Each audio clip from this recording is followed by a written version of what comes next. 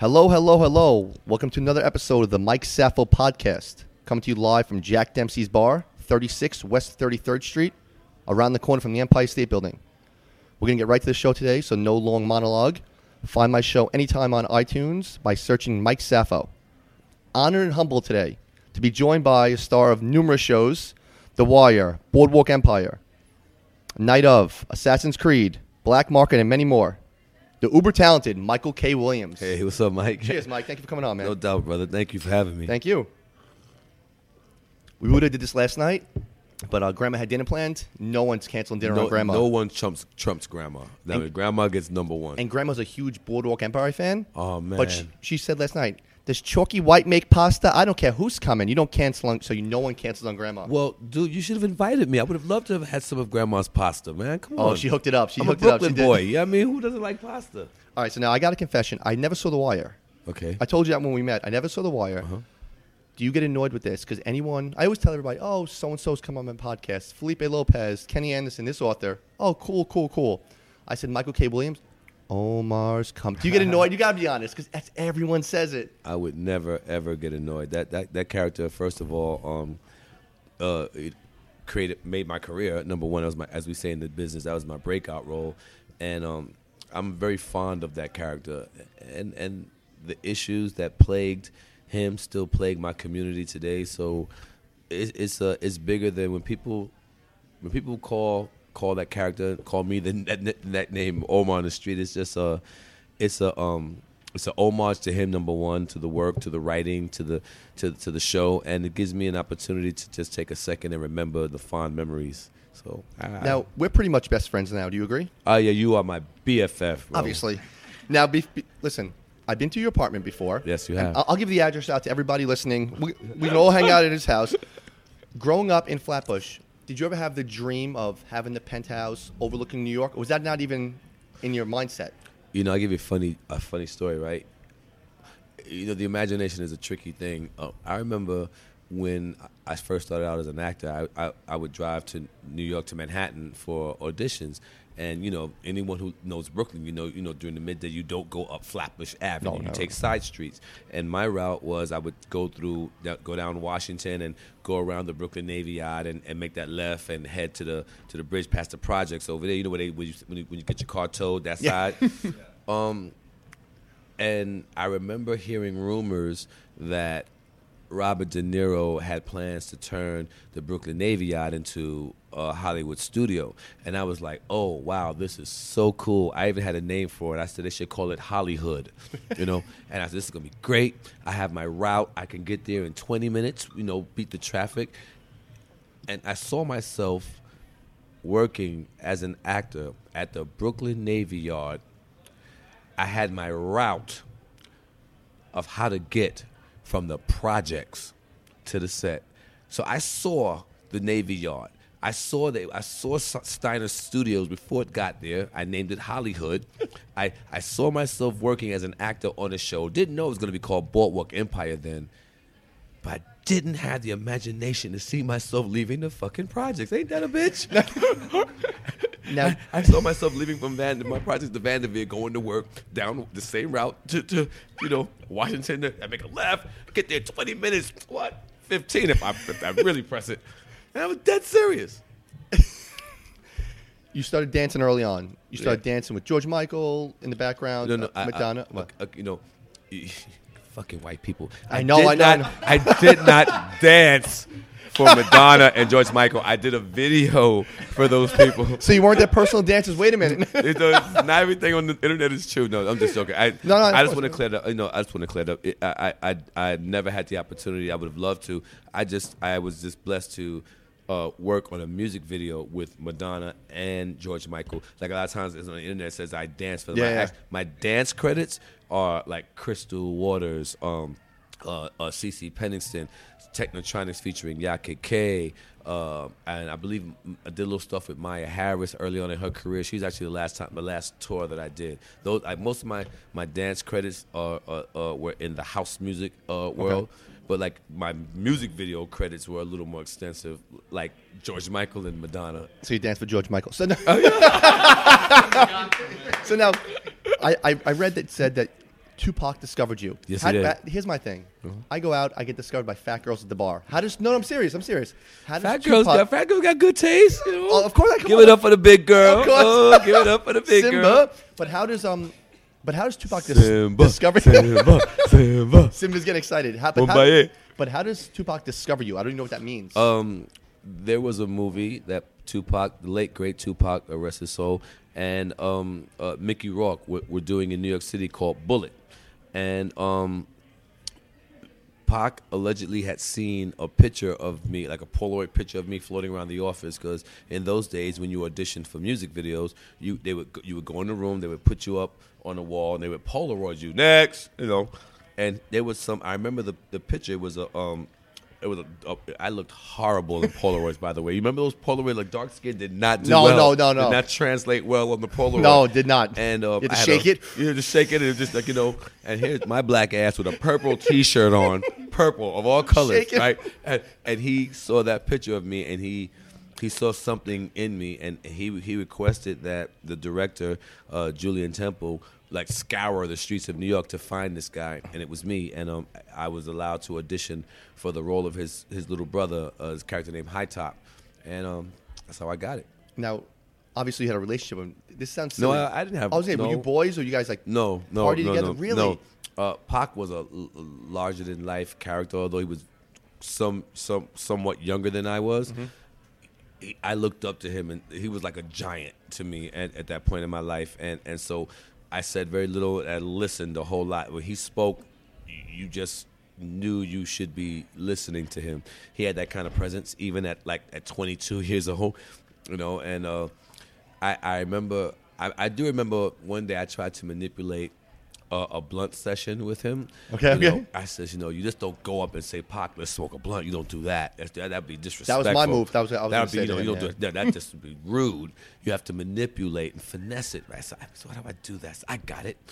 I'm going to show up to work with the weed, but no blunt. Ask him for the blunt.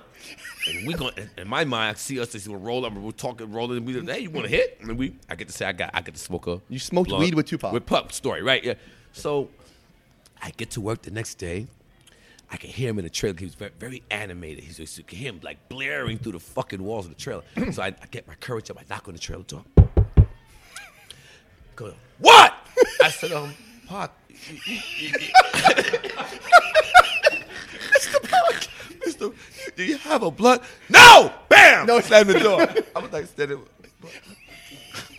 Come on, really?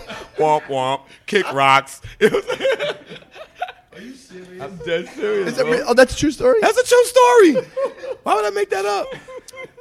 That is so funny. Okay, so all right, so let's fast forward now. So now you don't smoke weed with Pac. Mm-hmm. It's a bucket list thing that none of us done, and you know what?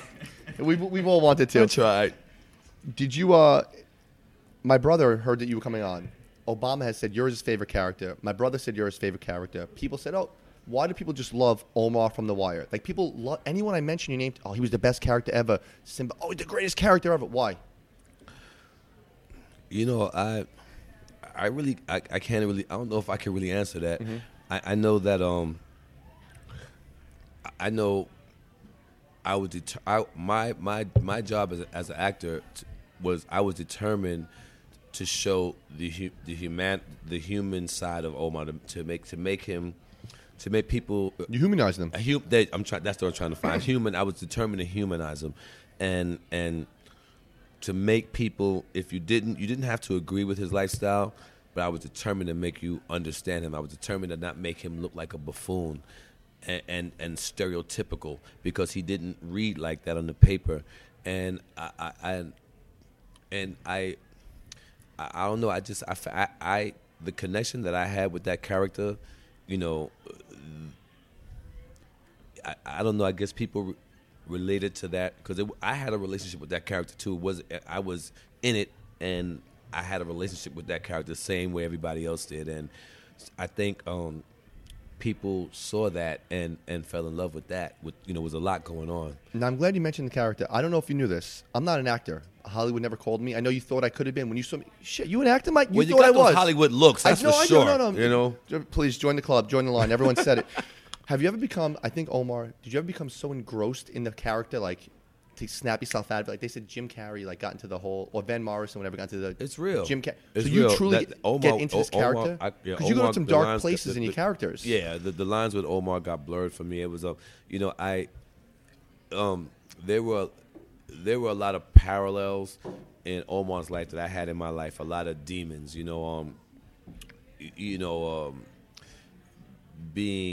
feeling like an outcast. I knew what that felt like, coming up in my community, and so I don't know. It's just there was an opportunity there for me to maybe explore some darker sides, some demons that I had, and to maybe exercise them. However, it didn't work for me. It had the opposite effect, and largely what happened is instead of using that as an opportunity to heal some personal issues, I got caught up in the likability of being called Omar. Okay. Because of my low self-esteem. And when people started, like, people that would have probably punched me in my face and took my lunch money as a kid was like, yo, Omar, you my man. Mm-hmm. I was like, oh, this is kind of cool. I just changed my name to Omar. Just started answering Omar. Fuck Mike, and so, that was, obviously that didn't work, that actually failed miserably. And I crashed, and reality hit and set in. I had to, divorce that and deal with Michael. But, the character, being blessed and being given a character of that depth so early in my career and so early in my emotional and mental growth, I had the capacity, because of my connection to this character, to go very deep with it into waters that I did not know how to swim in emotionally. And it's the grace of God that I was able to pull myself out of it. Now, is it hard to snap out of character? You have to, every actor, I believe, especially when you're dealing with characters of darker natures, you have to have, I think everyone has their own tools. For me, it's my friends, it's my family, it's talking about certain things, going to church. Mm-hmm. My spirituality is big to me today, and my church family is, and I say church, but it's really my family. I keep good people around me, and I always stay in communication every day after the set.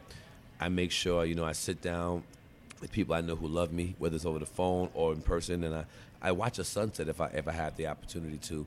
I connect. I get back to nature every day. Every day I read certain literature that uplift my spirit. You have to and music. Music is a huge portal for me to go dark or to the light. So, I play certain songs that just invoke a different vibration in my spirit, and I find myself in a different mind space. No, we're gonna have some fun. We'll have a good time. Just one other serious question, Mikey. You answering your phone during this? No. Is it true that you were still living in housing while you were filming The Wire? Yes, sir. I lived in the same projects of my life, all my life, up until season 2 of The Wire, where I was evicted, actually, due to my drug addiction. I wasn't able to pay my rent. Let's go, because my dream interview, I know you think it's you, is Bourdain. I think Bourdain's the coolest fucking cat in the game. That dude. How cool is he? Is he like he's the I'm going to coolest tell cat you in a the fucking secret, game, and I man. have an issue with this. I have, my fucking mother has a crush on him. He's the coolest guy in the game, isn't My he? My 89-year-old mom has No. a crush on Anthony Bourdain, and she's not ashamed. She's not trying to hide it. Shout out to Anthony Bourdain. Dude, what's up, Dad? When we met, I'm like, we can't say how we met, but my boy's like, oh my God, that's fucking Omar. I'm like, dude, that's the guy. He was on Bourdain. That dude was on Bourdain. Yo, let me tell you, he's such a rock star. I took him to he's my so projects, cool. and we're in Flatbush in Vanderbilt, in my hood, and these kids ran up on us, and I turned around like, yes, little people, yes. They was like, and they stopped, and they looked at me like, I was like, what? They were like, no, not you, nigga. They ran up. I was like, yo, look at this power this man has. I was humbled by that. Like, these kids literally, they ran up on us, and I thought they really was coming to say what's up to me. They actually wanted to say what's up to him. Well, I'm sorry, I would do that. Take 1 second. You can answer the phone? I would. All right, I guess I'll just talk to myself right now. No. This is what makes it cool. No, dude, talk. Have a conversation. Yeah, is it ready? All right, thank you. Okay. You could answer. It's cool. You could have put it on speaker though. No, it's embarrassing. But it's just I'm getting ready for this damn trip tomorrow. Wait, now listen, because Simba's going to jump on in a minute, but I want to ask you a question. So my boy is here from Argentina. His first time in New York, I took him all over. You're a food guy. I remember you told me you're a big food guy. Huge food guy. Give me 3 places that he has to eat at, because I've taken him everywhere. So, go. Carbones, Okay. Bar PT, and what's the name of that goddamn there is a all you can eat buffet up in Harlem. It's called fucking Simon's. It's what the hell's that damn place? I know what you're talking about. It's a huge. The buffet is Africans. They run it. Some Nigerians run that motherfucker. It's the 127th and like up the block from Red Rooster. I'm blanking out on the name. Red Rooster's great. That's No. I said up the block from Red Rooster. No. Okay. Gosh, I'm a block away from there. You know what I'm talking about? Yeah. But those are my 3: Carbones, Bar PT, and Harlem. You basically can't go wrong in Harlem. It's Harlem. Now, let's have one serious thing, and then I'm going to get Simba on, because Simba's been dying to talk to you. This is one, like an actual serious conversation. You're a big advocate, and I've seen on your Twitter, on your Instagram, about now this resonates with me. I have addicts in my family, so it's a very sensitive issue for me too.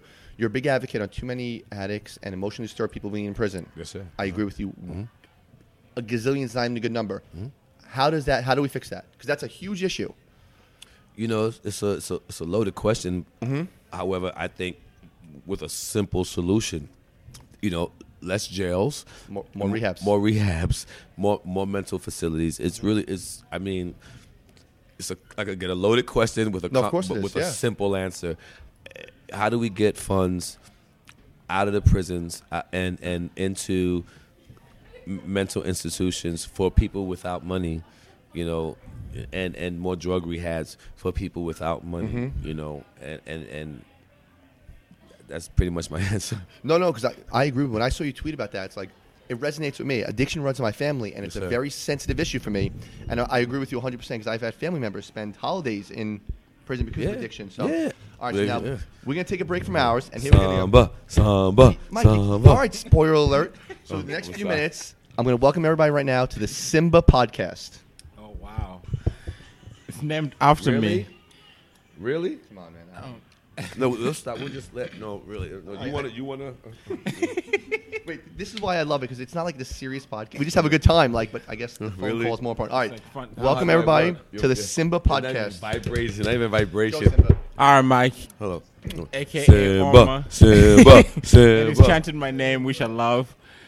First of all, I'm just going to say it's an honor just to be sitting right in front of you. Oh, brother, thank you so As a much. fan of, like, the best show, in my opinion, ever, Thank you. and the best character of that show, it is truly an honor. Thank you. And, Thank you, brother. Appreciate that, And man. what I wanted to ask was just like, you see, like for me, I've always said like, well, I'm gonna go to The Wire. I've always said The Wire was like way ahead of its time, because like the things that we face in our society today, when The Wire happened, was like in all 3 or 4 or 5 or 6, and like most people were just kind of like Clueless. yeah. Yeah. But like to people who were like recognizing those things and like paying attention, they were like, holy shit, this shit is like real. And like for you as a cast member, like reflecting on like the work that you did, like how do you just like, can you just like elaborate like a little bit more on like, well, A, for your character, and B, the show as a whole? You know, Simba, I agree with you. The Wire was ahead of its time in a lot of different ways, but you know, it's specifically in the means in which you spoke about. I remember going to an audition, and there was a white lady auditioning me for a show, and we talked a little bit about The Wire, and then she complimented it basically. But I remember she ended her compliment, her statement, with saying, you know, that show is really good for people who want to allow those types of stories in their home. And I was like, I think somebody just farted in here. That shit, I think that shit stinks. You know, because you could hear her detachment from the issues that plagued the characters in The Wire. And it was like you could in my mind it sounded like it's cool as long as that shit happens over there and not to my children and not in my community. But I think what's happening now is as us as a nation, I think we're starting to realize that what makes if it hurts me, you cry. You know, we're all connected. You know, with the butterfly effect, that's that shit. Am I correct? But you know, it's like, especially in this country, you can't detach from the things that are wrong in our country because your shit is if it's not on your doorstep, because eventually it will end up on your doorstep. And I think that's what's happening now. Is the shit is all over the damn place. It's hit the fan, as they say in the hood. And so you know, now everybody's like, oh shit. You know, I'm like, you know, calm the fuck down. This been coming. Welcome to my party. Welcome to my world. Shit's been fucked up a long time now. You know what I'm saying? You know, hello. You know, it's like I see like Chicago. Yeah. Literally. Oh, come on. So we took my next thing. Sorry, you didn't share this thing with me, Mike. But you know, it's not just Chicago. I just found out. You know, I just learned a new city in this country. It's called Richmond, California. It goes down in Richmond, California. So, Mike, it goes. You mentioned Richmond, California. Yeah, I actually lived in Richmond, California. True story. It goes down out for there, 4 months. If it's not the highest, one of the highest murder rates in the country. Who knew? But Mike, you want to know why nobody knows? Because there's no tourists there, so no one gives a shit about it. There's no tourists there, Mike. Yeah, they're killing each other like left and right. It's on the other side of the Oakland to the Bay Area. Shout out to the Bay Area. Shout out to everybody in Oakland. If this reaches your ears, man. You see, I have like such a close heart. I worked for 4 months in Richmond, California, in 2005, right after Coach Carter came out, the movie. Coach Carter, yes, sir. And so I was like, I could like relate to that. And for 3 weeks, while I lived right in the heart of Richmond, California, there was a curfew. You couldn't drive your car because they had 12 shootings within like a 7-day period. And this is like in 2005, and nobody was talking about this shit. Richmond, California, and like, is off the chain. It was like ridiculous. And this place, this particular location, is called like they call it the Iron Triangle, because they have like these like rail tracks that make a triangle within like Richmond, California, in this particular location. It is like the heart of Richmond, California, and it is like literally very violent. Yes, very violent. Fruitville, what is it called? Fruitville Station. Where he was shot with yes, the taser. The kid was from that. Fruitville Station is in Richmond, California. Yeah, it is. Rest my case. Rest my case. Taser. I got you. Oh yeah, I got you. These things have been happening. You know, like The Wire, Fruitville Station. It's still happening. Coach Carter. Yeah, it's still happening. But now I feel like our nation is at a point where we're like, the things that have been happening like within like the black communities, people are waking up. Now that's for sure. Yes. People are waking up, and it's a good thing. I'm hopeful. You know, there's a lot of dialogue. A lot of people are fed up, and I think that, you know, until we start to talk about this openly, nothing will change. So this is a great step, you know. Now, Mike, you just nailed it, because I actually circled this, and we're gonna get back to Simba. Like, Simba has fun when he does his things. 2 things that I love about you: you're a big advocate about Black Lives Matter. You're like, okay, but in fairness, you're like, don't say Black Lives Matter, and then but you better say Chicago, and that's why I respect you. I have an issue. Yes, you know, I'm not gonna lie. I'm this guy. You know, Black Lives Matter. Yes, they do, but they don't just matter when the white cop kills the black kid. It matters when 29 black kids are murdered at the hands of other black kids too. Those lives. Where's the march for that? Where's the outrage? Where's the protesting? If Black Lives Matter, Black Lives Matter. I don't see it. It's lopsided. I don't see the it doesn't match. I don't see our outrage when we kill our own matching the outrage when someone else kills us. Now, you know, I'm not saying that racism does not exist. I'm not even touching that right now. Yes. I'm not. All I'm saying is it matters. I want to see my kids stop dying on the streets. I don't give a fuck who's killing them. Just, you know, if you know, it's, we have to address the issue, not just who is doing it. You know, who is doing it is also relevant. that's because it's the same scenario over and over. There's definitely something there. But that is if you do the math, because numbers don't lie, our kids are those incidents where a white cop kills a black kid. That is the least thing that is killing our freaking kids in the hood. The least. That is like number 25 on the list of 1 to 10. That's plaguing our community. You know what I'm saying? Yes. Now, Simba, you can ask a question as he takes a picture. Go, Simba, next question. You go to the heart of Mike would tell you that I'm deeply passionate about this, and I've been overly criticized as a black man for being overly critical of Black Lives Matter for that particular reason. And maybe I'm gonna say one more thing. He's saying exactly what I wanted to say. I'm gonna say one more thing. But you said it way better. And let me say one more thing just to be fair. I'm not putting the blame all on our community. I'm not saying that 100%. there is not outrage when we're doing wrong to ourselves, when we black on black crime. I'm not saying there's not an outrage for that. All I'm saying is it's not loud enough. The media damn sure don't cover it.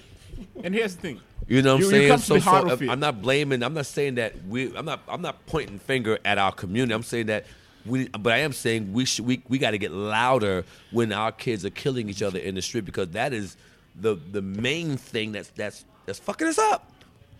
I've always said the heart of where our problem lies is within the family unit. Yeah, until we start correct, really addressing these problems. Yes, and you are we got to get back to the village. Yes, and we got to get back to the village that it takes a village to raise a child, because the reality of the fact is our kids right now that are doing a lot of this dirt in the street, and I'm not saying all of them, but I'm talking for me as a recovering addict at my age. When I should have been raising my kids, I was in the crack house or the jailhouse, right? Mm-hmm. So,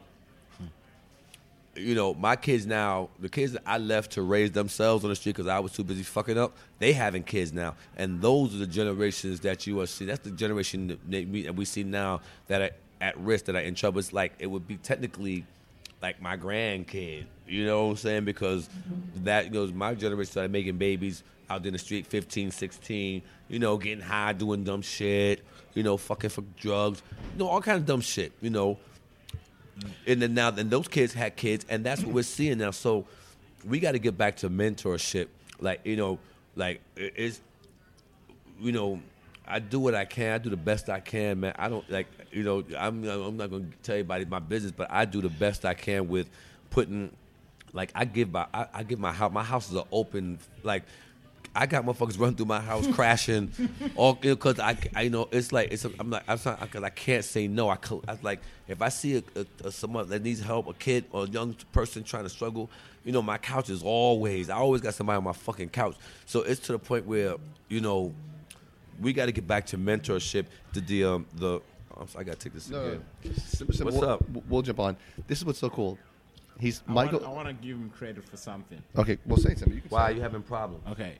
So, because I'm a big fan of The Wire, leave it there till the morning. I can't with you. There's this one particular character on The Wire. Okay. Her name is Snoopy. Okay. Yeah. And so I read. This is back in 2008. I think it was my senior year in college, because I was so engrossed in everything that was The Wire. I was reading about this one particular character, Snoopy. It's this girl. She's from Snoop. It's not Snoopy. Yeah, Snoop. Yeah, Snoop. She's from Baltimore. She's born and raised. She's born and raised in Baltimore. Mm-hmm. But how she ended up on the show was gave me so much respect for who Michael K. Williams is. Oh man. Because explain, I know. Okay, can you explain how you found Snoop and how she ended up on the show? Because I 2:00 in the morning. It was about to be last call. I wanted one more shot, so I went to the bar, and there she was, and my first reaction was, who let this little boy in the club? And I kept staring at her, and then we started talking. Her friends told her she had never even watched The Wire. It was on her, but she had never watched it. And she came to me. Her friend said, "That's Omar from The Wire." And she thanked me for repping her city, and we spoke. She introduced herself. And I just couldn't stop staring at her. I couldn't tell it was a boy or a girl, even as she opened her mouth. But as though she was so beautiful. I'm just looking at like she glowed. It's like, she looked like when you open the briefcase in the scene in Pulp Fiction, that glow. Like I was just like, what the fuck? It doesn't matter. It's just beautiful. You know what I'm saying? And when she started talking, I could hear her. I just knew she embodied the spirit of Baltimore, or at least the story of the characters that I was involved in. She embodied that world, and I gave her my number. I said, please call me, and I took her to the producers that following Monday, and they interviewed her for like about 2 or 3 hours, and all they did was just listen to her talk and tell her story. And if you know her, she has a very painful story. And that's 3 crazy. hours So later, she was on the show. Wow, that's like intense. So listen, I know we only have like a few more minutes. So here's what we're gonna do. Simba, we're gonna get back to you. I promise you. Simba. Simba loves it. You're cheering his name. All right, we're gonna do a little fun now. Okay, straight up, can you still dance? Yeah, hell yeah. Oh, I have to know because I know you danced 4. Yeah. So you still have dance moves. Yes, I do. All right, so I asked this question to everyone on my show. Everyone. What? But yours is going to be a double-part question. We're out now. Just say we're at a club. It's packed. You want to impress everybody there. Forget about the whole Omar thing. Who's the coolest person in your phone, that you can text that'll text you back?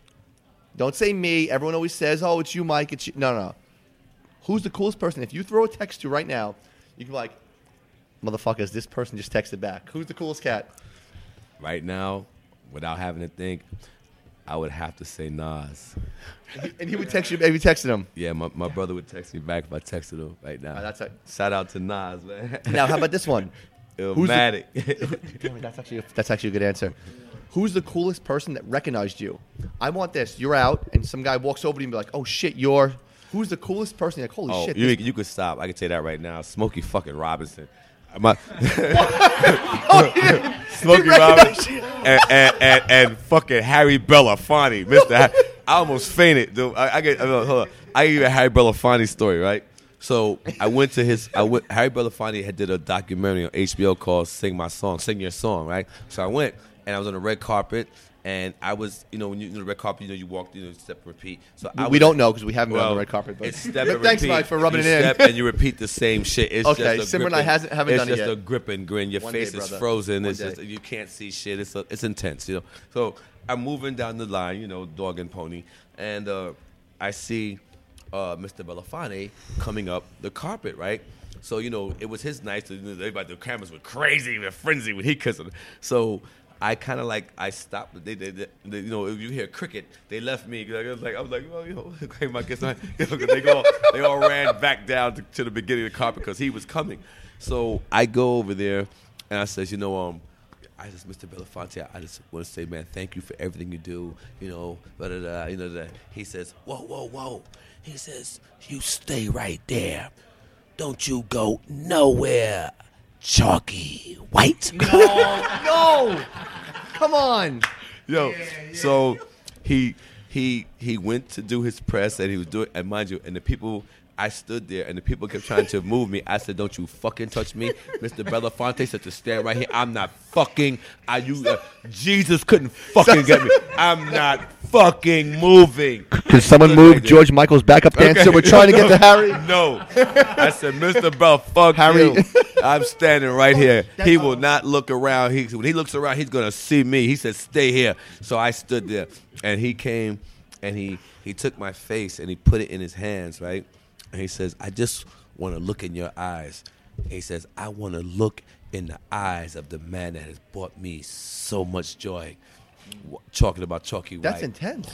I was cutting onions that day. I cut a few onions on the. You're a chef. There was all You're kind a chef. of shit flying in my eye. I cut a lot of onions. It was this onions, raining onions, this white onions and red onions. I was all in my eyes, the onions, Before I jump into Africa, because I am African. Like 8 minutes with him. So. Okay. I'm African too. Oh yeah. I did my ancestral. So what's your? Okay, on my mother's side, I am from the Mende tribe from Sierra Leone.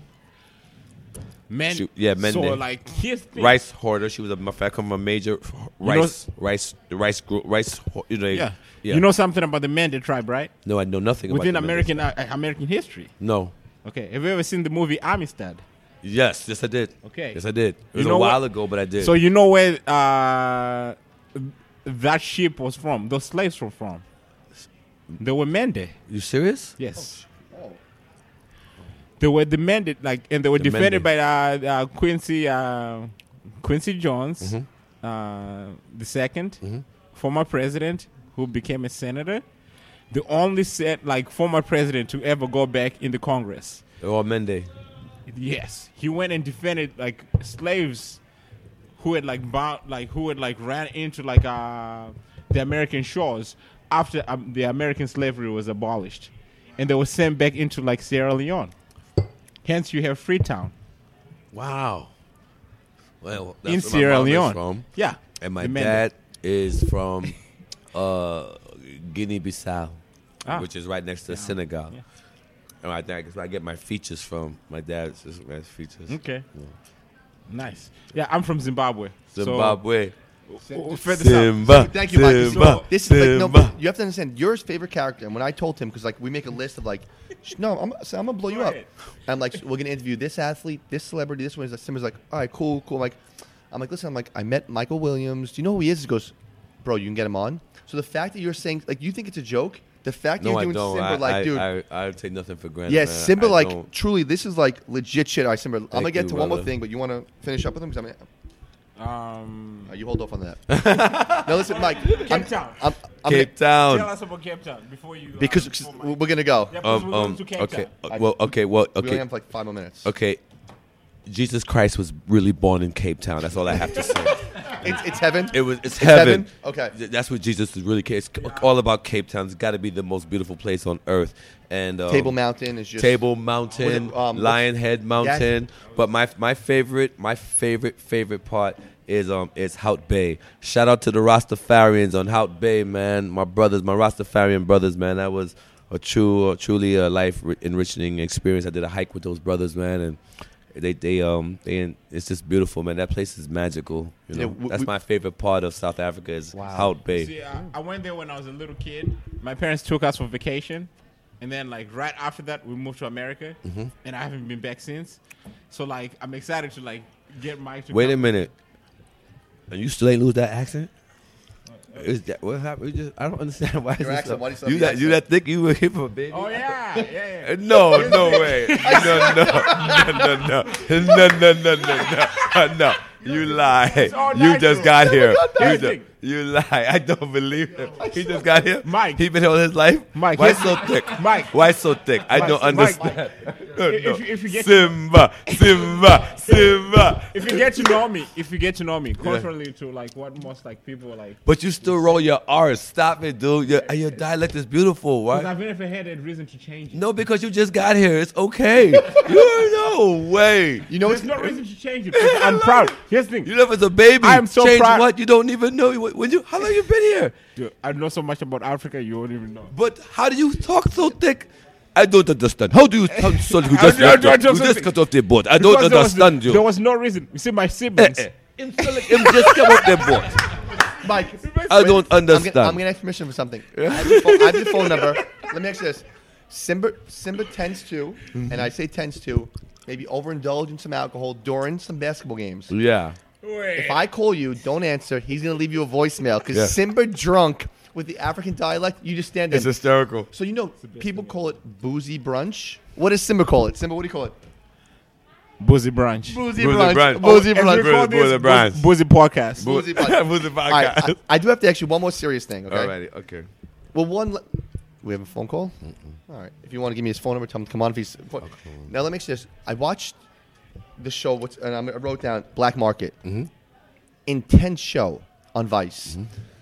I'm gonna ask you one thing because I just watched 3 episodes today. I watched the one with the gun runners, the gambling one, and the thieves in England, the larcenies ones in England. Did you ever feel two questions and real talk? Did you feel nervous with the gun runners? Because I felt nervous. I was very nervous with What- the gun okay. runners. There was one scene we had asked them to empty the guns, not have them loaded, and they denied. There was another time, and they were handling them in front of me. It was moving them around, and they were young. Things happen. I was a little nervous, And there was another time where one, because when you get those stories, you have to know a guy who knows a guy. So there's always some middleman, or like maybe like 4 or 3 degrees until you get to the source of the person that you want to talk to. And during the gun run story, there was this one guy, and I believe he had something to prove, and he incited like he picked something to like get very pissed off about. Like for instance, he didn't want a camera angle. He didn't want any cameras shooting the door walking in, right? We said fine, but what they do is they always shoot my back, a walk shot where the camera's literally in my back. Or you see like maybe it's just above my shoulder. You can't tell where, you couldn't tell what only God could know where the fuck I was at. All you see is my back, and you can see that I'm in motion. And then we walk through the door, which you can't see because I'm blocking the door. Mm-hmm. So when this gentleman saw that the camera had came in already rolling, even though it was square shot on my back, he lost it and started to tweak. And he just kept going on and on and on about how he was going to, fuck somebody up and blah, blah, blah. And I was just like, so we got the interview, right? And it was time to leave. So the guy started to bitch and moan again. Like, I should punch him in the fucking face and blah, blah, blah. And I'm like, okay, so the cameraman who he had the discrepancy with was like, he had some guns on the table. He was getting some B-roll footage of the guns on the table, right? So the guy we were in the eye line of the gentleman who could No, you can go. She wants to take a picture with you. Come on, Mike. You're in character. Come on, go. Okay. You got nervous. There's a beautiful girl next to you. Now, Mike, come on, Mike. So he could see. We were in his island. He started to bitch and moan again after the interview was over. And the camera guy, DP, is getting some footage of the guns on the table in the kitchen. But we had a bird's eye view to us, right? So I didn't want to appear nervous. So I put my arm over the cameraman and I act like I was like organizing the guns to get some footage. And I goes, yeah, I think it's time to wrap this shit up. Yeah. Like acting like, and he goes, no, I'm not done here. I says, okay. We're done, bro. Well, no, I got in the car. I turned it on. I put my foot on the gas, on the brake. I saw my cousin. I said, the first shot, I'm gone. Now, first shot, you get one shot, I'm out this motherfucker. Now, this I'm going to ask you, as you take pictures with all the fans. The one part of that was really intense with me is that a guy was wearing a mask and his voice was covered. Yeah, of course. He spoke Spanish? No, and you said, and he took the mask off at the end of the episode and goes, help me or take me with you. I don't want to die here. Mm-hmm. And then, so I'm getting ready to turn off the show, and it said, yeah, he died next. Like, dude, that was intense. Like, he died 6 months later. That was really intense. He remember when I said I gave I gave him my friend's number. Yes. He was my friend. He to help him. They spoke almost every day, almost every week. Like he wanted to get out of the game. Yeah, out the hood, out the fucking hood and everything. $1 million. How about that? Now, I'm going to ask you one more question because we got to wrap this up. There's like a ton of people who want to take pictures with you. I know you have a heart out. You have to get out of here. Do you feel any moral issues? Now, and it's funny. I'm watching this from. You can't say what I do for work. As my perspective, I'm watching this. I'm like, oh, let's get this guy. Let's arrest him because he has guns. But then the next number 2 is just going to move right into a spot. Nothing's going to change. Did you feel like a moral obligation? Like, shit, I'm here with guns that are going back to where you grew up. Remember, this is where you you grew up in a rough neighborhood. Mm-hmm. Was you at a moral thing? Like, shit, this guy might be bringing guns to where I'm from. Was that like a yin and yang thing? You know what? The one thing I had to go in doing black market with, I was clear. I had to go in with zero judgment. Zero judgment. I was there to understand and to empathize, and hopefully shed light. Why 2-part question, and hope this isn't too serious to end the podcast, which I do solely appreciate you. Man, come on, bro. We're gonna have fun. Okay. 1, why did they talk to you? And two, why are these people taking the masks off? Like those people in England, like heroin addicts. Which listen, when I mean I empathize with them, I sympathize. I know the struggle of a family member who deals with that. I'm quite sure everybody in America does. The whole world does. Yeah. And you know what? The sad thing is people don't speak about it. That's the biggest issue. But why do they take the mask off? Why do they show their face? And why do they speak to you? Like, dude, these dudes are bringing guns, Hope. and they were showing It's you hope. why. It's hope. Okay. People, the one thing that was common with all the stories of all the people around the world, all those stories that all those people that we met during the black market, they all had one thing in common. They were hurting, and they wanted a better way of life. And if you gave them an opportunity to do better, they would. So, these people, you ask me, why would someone put their crack pipe down or put their syringe down or put their guns down to talk to me? They weren't becoming stars. They're not going to get rich. We didn't pay them any money. Why would they do that?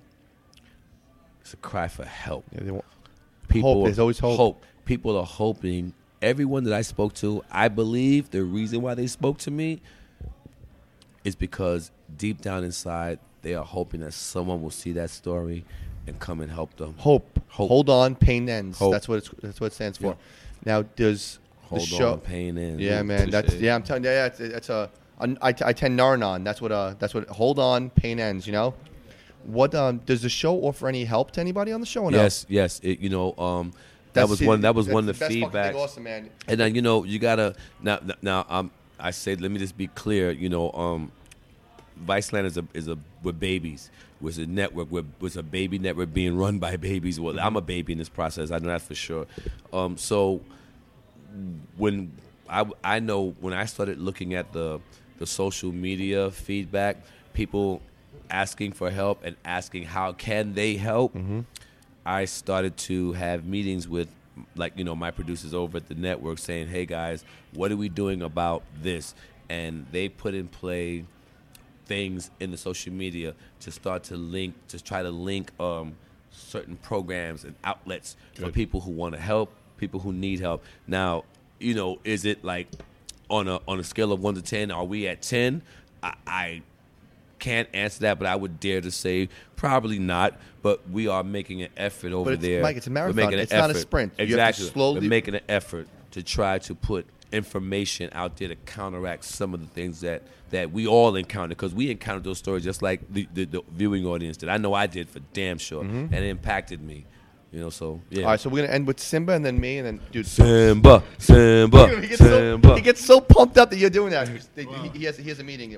I'm actually going out to dinner with them. We're going to a SAG meeting. So you don't know anything about it. So just shit, I'm left out. Globes, I'm left out of this whole thing. Globes, like you guys are flying out. I don't even know. Like Mike, fuck you for leaving me out of this shit. God damn it, you motherfucker. fuck you, Mike. But anyways, first of all, I just want to say thank you so much Welcome, man. for the joy you've brought us as viewers. From somebody who's followed you from like when you were like on the Wire, Yes, sir. as Omar, to Chalky. You see, Mike will tell you this. One of my favorite things to do in the city is to like go around and find speakeasies. Good spots to drink beer. Speakeasies. And you know the reasons why? One of the reasons why I find people to chant Simba, and Simba, the reason why people Simba. chant Simba. Yeah, but one of the reasons why people chant speakeasies for that is because of like Boardwalk Empire, You gotta like go to the- Prohibition. what's I the- love Prohibition. Have you area. been to the Lansky Lounge? Lansky Lounge.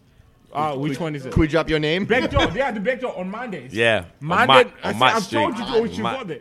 On Monday nights, guys. On Monday nights, Dude, he just got here. You have I'm to- not buying 2 it. weeks ago. He just got here 2 weeks ago, fresh off the boat. I gotta go. Michael K. Williams I gotta doesn't go. believe that I've been here for 15 years. Simba, Here's Mike. All right. Legit questions. We're gonna finish this up now, okay? 'Cause it is. I know. Mike, you've been sitting for the past 20 minutes. We my gotta God. go. I know You're you bleeding, gotta man. go. You're bleeding. I know you You're gotta- bleeding me, man. You're fucking bleeding here, man. 20 fucking minutes. Come on, dude. I'm trying to Come on, fuck it man. up. All right, okay. You guys are going to dinner. That's what money. Yes, yes. Hello, Was- I'm hungry. Was this podcast different from stuff you do? Tell the truth. Yeah, I don't do podcasts. This is really Boom. awesome. Like I've heard you on Opie Radio. I listen to Opie and Anthony. Opie's a podcast? No, Opie Radio. Opie and Jim Norton. Yeah, okay, yeah. Lucky Louie. That I hate him. He gets to do any damn thing. It's like something with him. Anthony's actually he hump on me and draw titties on my back, and he fucking do it because he's, seriously. I'm traumatized by it. He made me hump him in the back and draw titties on him. I watch interviews of you. you. Say yes because it says Anthony and Opie. What the fuck? You don't tell him no. And this is what I hate. How'd you get the score? It's the same questions. Like I just hope I was a little different. And dude, when I mean you came on, it was so fucking first dope, of man. all, Mike, thank you, bro. I appreciate it. You. For how we met, we can't say that. I won't. But how we met, I will say, you could have asked me to recite the phone book, and I would have done it gladly, based on how we met. And I'll leave it at that. I appreciate that. All right. Thank you. Listen, good guy, man. I'm a great Need guy. More guys like you. I'm a great guy. Listen, everything you did, I appreciate it. Really? I say he's a good. No, I'm a great guy. Well, I'm a great guy. No one's a fucking good guy. Did you catch that? Hey, good luck getting the award. Hey, thank you, brother. And you come. Listen, and you're gonna come on one more time. I'm coming back with the award in my mind. That's a deal. In That's a my deal. mind. You win the award. In my mind. Everyone, Michael K. Williams. Thank you, sir. What's up, Mike? I appreciate it, brother. Thank you. You're welcome.